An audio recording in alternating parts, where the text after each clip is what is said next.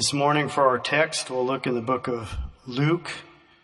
We'll look at the 9th chapter and we'll read verses 57 through 62. Luke 9:57 through 62. And it came to pass that as they went in the way, a certain man said unto him, Lord, I will follow thee whithersoever thou goest. And Jesus said unto him, Foxes have holes, and birds of the air have nests, but the Son of Man hath not where to lay his head. And he said unto another, Follow me. But he said, Lord, suffer me first to go and bury my father. Jesus said unto him, Let the dead bury their dead, but go thou and preach the kingdom of God. And another said, Lord, I will follow thee, but let me first go bid them farewell, which are at home and at my house. And Jesus said unto him, No man having put his hand to the plow and looking back is fit for the kingdom of God. I suppose if you were going to title this message, you could call it The Cost for Following Jesus. I'm sure I'm stating the obvious when I say that people like free stuff. We all agree free is the best price. People are willing to sign up and wait in line for things if they're convinced that it is free. Years ago, my dad went and listened to a promotional. I don't remember all the details, but it seems, if I remember correctly, it had something to do with a group of investors, and they were looking for other people to invest. And it was some kind of a real estate venture. They wanted to find enough investors to develop a piece of property and to turn it into a resort. And my dad was not interested at all in investing, but he was very interested in the offer for a free boat. All he had to do was go and listen to their presentation. That's something he could sign up for. So he went there on the day he was supposed to go, went to the office there, sat through their whole promotional speech, listened to their sales pitch. I don't know if it was a few hours.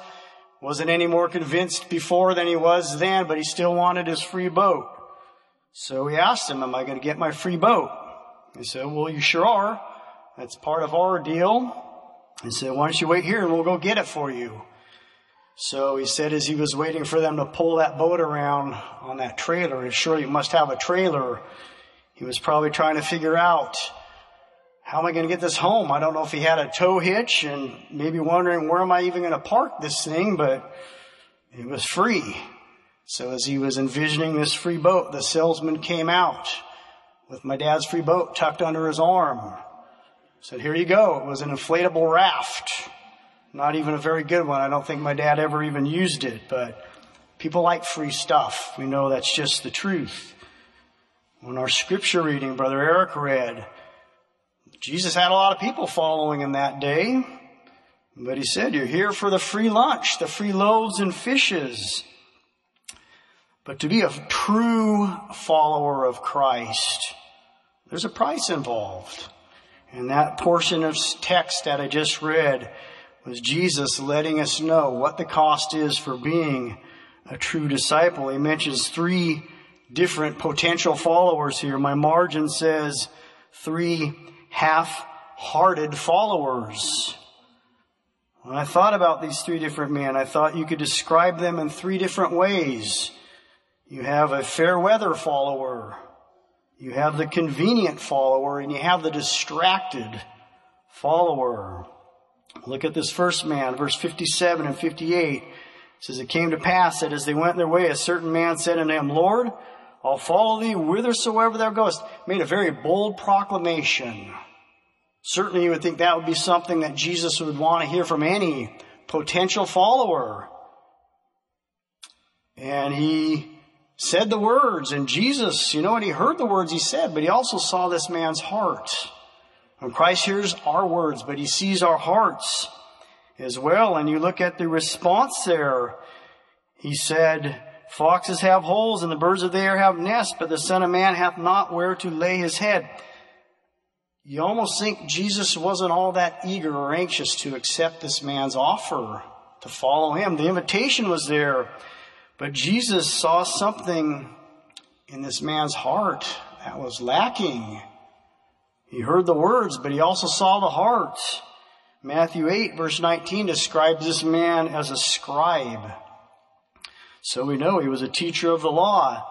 And according to some commentaries, it was customary for scribes to attach themselves to other popular teachers and popular rabbis, and it was a way of promoting their own influence in society. So maybe he looked at it as an opportunity to further promote himself. Maybe he saw all the things that Jesus was doing during this time. If you read through that chapter, 9th chapter, just previous to this encounter, Jesus was doing a lot of amazing things. He'd sent out his 12 and they were casting out devils. Jesus delivered the man that was a demoniac. Maybe this scribe was there when the 5,000 were fed and he saw the authority that Jesus had, and so maybe he thought he could capitalize on this and further his own agenda or make himself even more popular, maybe gain a little more status. Well, again, Jesus saw this man's heart. He said, "I'll follow you wherever you go." I don't think this man realized that Jesus was actually going to Jerusalem on his way to the cross to give his life as a ransom for the entire world, and so that sinners could be saved. If that man had known that's where Christ was headed, I doubt very seriously he would have offered to follow him to the cross. Well, this man, he was a fair weather follower. He was willing to follow as long as the road was smooth and easy and exciting. Jesus was popular. Might have been the thing that was trending at the time, so certainly sign me up. But Jesus was letting him know there's more to it than that. There's a price to pay. There's a big difference in being interested in something and being committed to something. Years ago, when we lived in California, for a few years, my wife taught piano. And all of the new students were always very interested in playing the piano. And so she would start them at the same place. She'd go through the fingerings and teach them a few of the basics. And they were very excited. And a couple lessons later, they would be playing Twinkle, Twinkle, Little Star, and My Dog Has Fleas, and all those beginning songs. And it was exciting. They were interesting because they could play the piano. But as the lessons began to get more difficult, and as she would try to bring them to that next level, it was very easy to see who was interested and who was committed. Sometimes I'd get home in the afternoon and she'd be giving a lesson, and even I could tell from the kitchen or the other room who practiced and who didn't. Sometimes I'd tell my wife after they would leave, "It doesn't sound like so-and-so practiced this week." It kind of frustrated her because she knew it and she was trying to get him to practice, but it became very apparent who was interested and who was really committed to put in the time and the effort and the discipline that it would take to be an accomplished piano player. She said one student got so frustrated he began to pound his head on the piano keys. Well, I know that's not how you play a piano, but I don't know how far he got in his lessons, but it's different. You can be interested or you can be committed to something. Well, this man was interested in following Jesus, but he wasn't committed.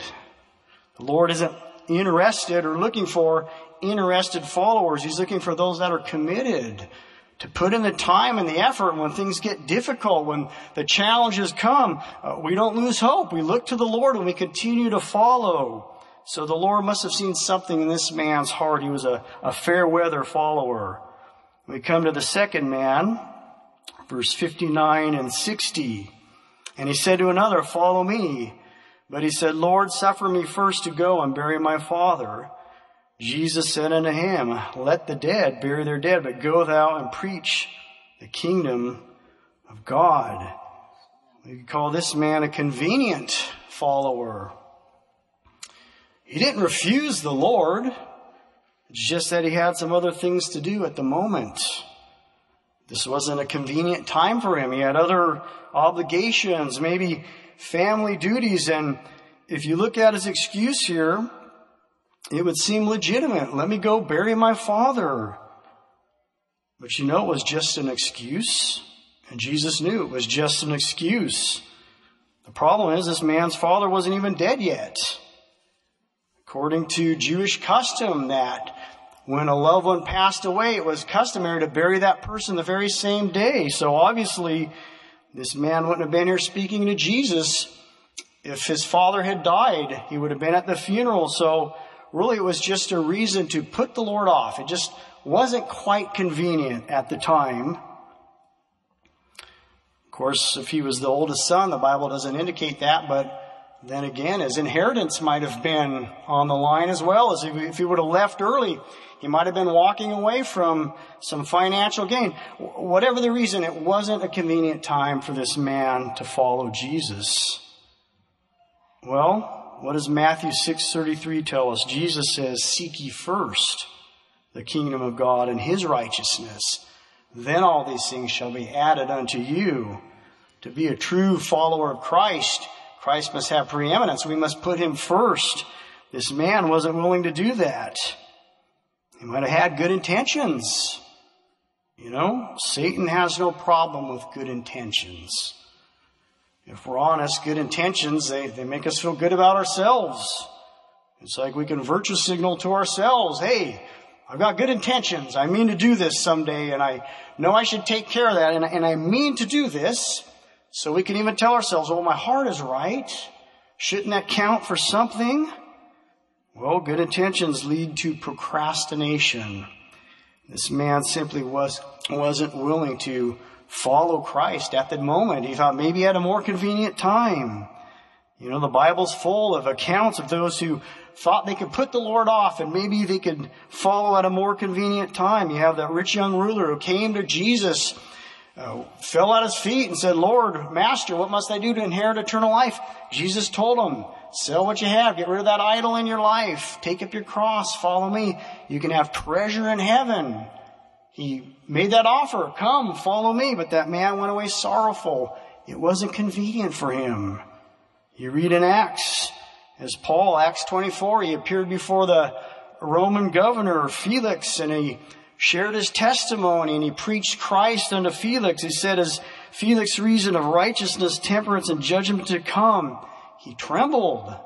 That was the Holy Spirit dealing with his heart, calling him, "Come, follow me." What a golden opportunity.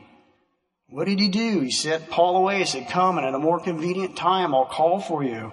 A couple chapters over, Acts 26, again, Paul appearing before King Agrippa, sharing his conversion, telling him about the gospel, preaching Christ.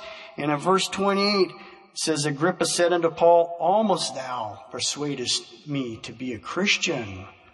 You can see the call went out. The opportunity was there, but these men had something more important to do at the time. We have no scriptural indication anywhere in the Bible that these men ever had another opportunity to follow the Lord. We don't read where Jesus circled back and gave him another opportunity or another chance. You know, the most convenient time to follow Christ is now.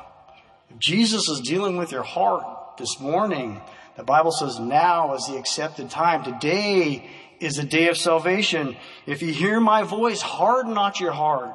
Now is the most, you'll never have a greater opportunity than you have right now if Jesus is calling you to come, follow me. We don't want to put it off like these men did.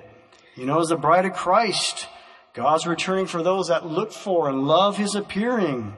We might be engaged in other activities, but our focus and our hearts are going to be on the Lord. This man, again, he was waiting for another opportunity, a more convenient time. We come to this third follower. We could call him the distracted follower. And another said unto him, "Lord, I will follow thee, but let me first go bid them farewell, which are at home at my house." And Jesus said unto him, "No man, having put his hand to the plow and looking back, is fit for the kingdom of God." Again, this man, just like the other man before him, no doubt he had good intentions. He said, "Lord, I will follow you, but I have some things I want to take care of first. I want to go back first and let me visit my family and friends one more time." You notice there's a very noticeable similarity in both these men's response. One man said, "Suffer me first." This second man here said, or this last man said, "Lord, let me first." There's the problem right there. There are no me first when it comes to following Christ. The first step to following Christ is to be willing to follow Christ first. Jesus makes that very clear. You're never going to get the Lord to the negotiating table. The Lord isn't going to bargain. When He calls you, He calls you. God doesn't need to negotiate. He's perfect. His plan is perfect. His ways are perfect. His plan for your life is absolutely perfect. God doesn't have to negotiate, and He won't. Any giving, any yielding is on our part. We don't want to tell the Lord, maybe at a different time, or Lord, let me first. You know, Jesus again, He made it very clear, if any man would be my disciple, let him what? Let him first deny himself. You know, we see in this man too, he wasn't willing to make a break with his past. Lord, let me first go bid them farewell. Maybe he thought in his mind he could follow Christ and continue to do the things he did in his past. You know, there are people who think, well, maybe following Christ is gradual, and I can kind of maybe go back and revisit a few of those old sins a couple more times just to make sure I'm done with them. And maybe eventually I'll somehow morph into being a full-time follower of Christ. You know what? It's not a 12-step program. It's not. It's instantaneous. The process of following Christ is a lifetime, but the decision to follow Christ isn't something we do in a moment. The change that takes place in a moment. Jesus said, if any man be in Christ, he's a brand new creature. All those old things are passed away. All things become new. And the Lord expects us to make a complete, clean break from the things of our past. You know, Christ, again, the way He responded, He told this man, no man putting his hand to the plow and looking back is fit for the kingdom of God. In other words, He was saying, you can't move forward when you're looking backward. You can't plow a straight field or a straight line when you're looking all around and you're distracted. It doesn't work. When we put our hand to the plow, when we commit our lives to Christ, we say, Lord, I'm yours from here on out. We turn our back on that old life. We burn those bridges. We cut all those ties to our past, and we never look back. Jesus said, if you look back, you're not fit for the kingdom of heaven. What would happen if you decided to drive your car that way? Maybe you got in your car and you decided you were going to look in the rearview mirror or look over your shoulder the whole time without looking forward. You wouldn't get very far. Maybe out of your driveway, but that'd be about it. My wife and I have a mutual friend. She's a few years older than we are, but she tells this story on herself occasionally. But when she was very young, just a teenager, she was driving her car one day and she was looking in the rearview mirror instead of looking out ahead of her. She was actually curling her eyelashes in the rearview mirror as she was driving. And she did not see the car stop in front of her. And as a result, she slammed in the back end of the car, and that impact caused her to rip all her eyelashes out. Just one eye. Well, that was a painful reminder of what it's like, the danger of being distracted. Well, the Lord here is warning us there's a grave danger in being spiritually distracted. The pain's a lot worse than losing some eyelashes. People step out in a lost eternity because they become distracted, because they want to keep looking back. And Jesus says you can't look back and move forward. The Apostle Paul found a key ingredient to being a successful follower. He says, forgetting those things that are behind, pressing toward the mark. Paul had a goal in mind, and he kept his eye focused on heaven. We don't want to be distracted followers, always looking back. Jesus said, the man that does that isn't fit for the kingdom of heaven. You know, heaven is made up of Christ's disciples, His followers. We know that. And all of Christ's faithful followers, they have some things in common. We can look in Matthew chapter 4, verse 19 through 22.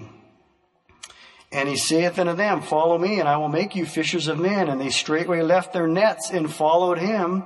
And going on from thence, he saw other two brethren, James the son of Zebedee, and John his brother, in a ship with their father, mending their nets. And he called them, and they immediately left the ship and their father, and followed him. Matthew 9, verse 9 gives us the account when Jesus saw Matthew sitting at the receipt of customs. And he said, Follow me. And he arose and followed him. They were willing to leave everything behind. They were willing to be inconvenienced. They were willing to respond immediately. They were willing to follow Christ wherever he led them, even unto death. Many of Christ's disciples, all but one, gave their lives for their decision to follow Christ, but they were willing to pay the price. As Christ's disciples today, can we expect to follow him any less? You know, the criteria for following Jesus is still the same. The Lord has never changed the rules. He says, if any man would be my disciple, there's the invitation, the calls for anyone. But let him first deny himself, take up his cross daily, and follow me. A cross is something we willingly take up. It's not something the Lord is going to force on us. You know, a burden is not the same thing as a cross. People carry burdens around all the time. There are millions of sinners in the world today who are carrying around a burden of sin. They're being crushed and destroyed under that burden of sin. A cross isn't the same thing. A cross is something we willingly take on ourselves to follow Jesus. You know, it doesn't lead to death and destruction. That cross will lead to glory and eternal life. But we must be willing to take it up. When you're carrying your cross, you're attached to that cross. It's a reminder we're to present our bodies as living sacrifices, holy and acceptable unto God, which is our reasonable service. But the best news, one day, if we're faithful, and I believe it could be one day very soon, we're going to be able to cash in that cross for a crown. Jesus has promised us that crown of eternal life, that crown of righteousness. But you know, it comes with a cost. That crown isn't free. We have to have a cross to give to Jesus before you can receive that crown. But there's some wonderful promises in God's Word. Revelation 2:10. Fear none of those things which thou shalt suffer. Be thou faithful unto death, and I will give thee a crown of life. Christ's own words. Paul, at the end of his life, said, Henceforth there is laid up for me a crown of righteousness, which the Lord, the righteous judge, shall give me at that day, and not to me only, but all those who also love his appearing.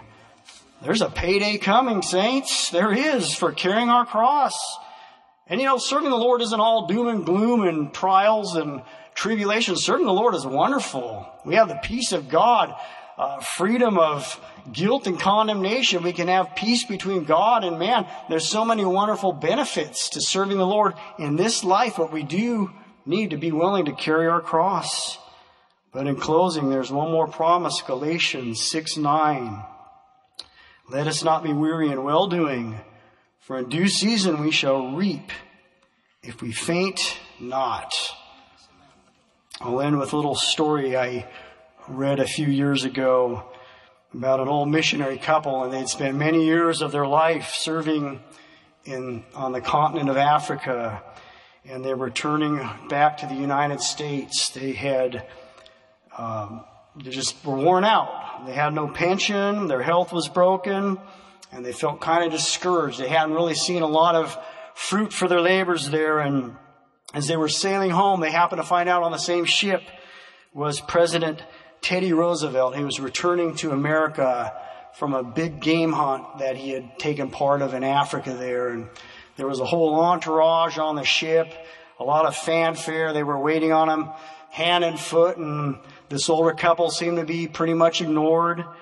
And this man was feeling increasingly discouraged, and they pulled up to New York Harbor, and Of course, when President Roosevelt got off, there was a big band playing and the newspapers were there and they made a big, huge fuss about Teddy Roosevelt returning home.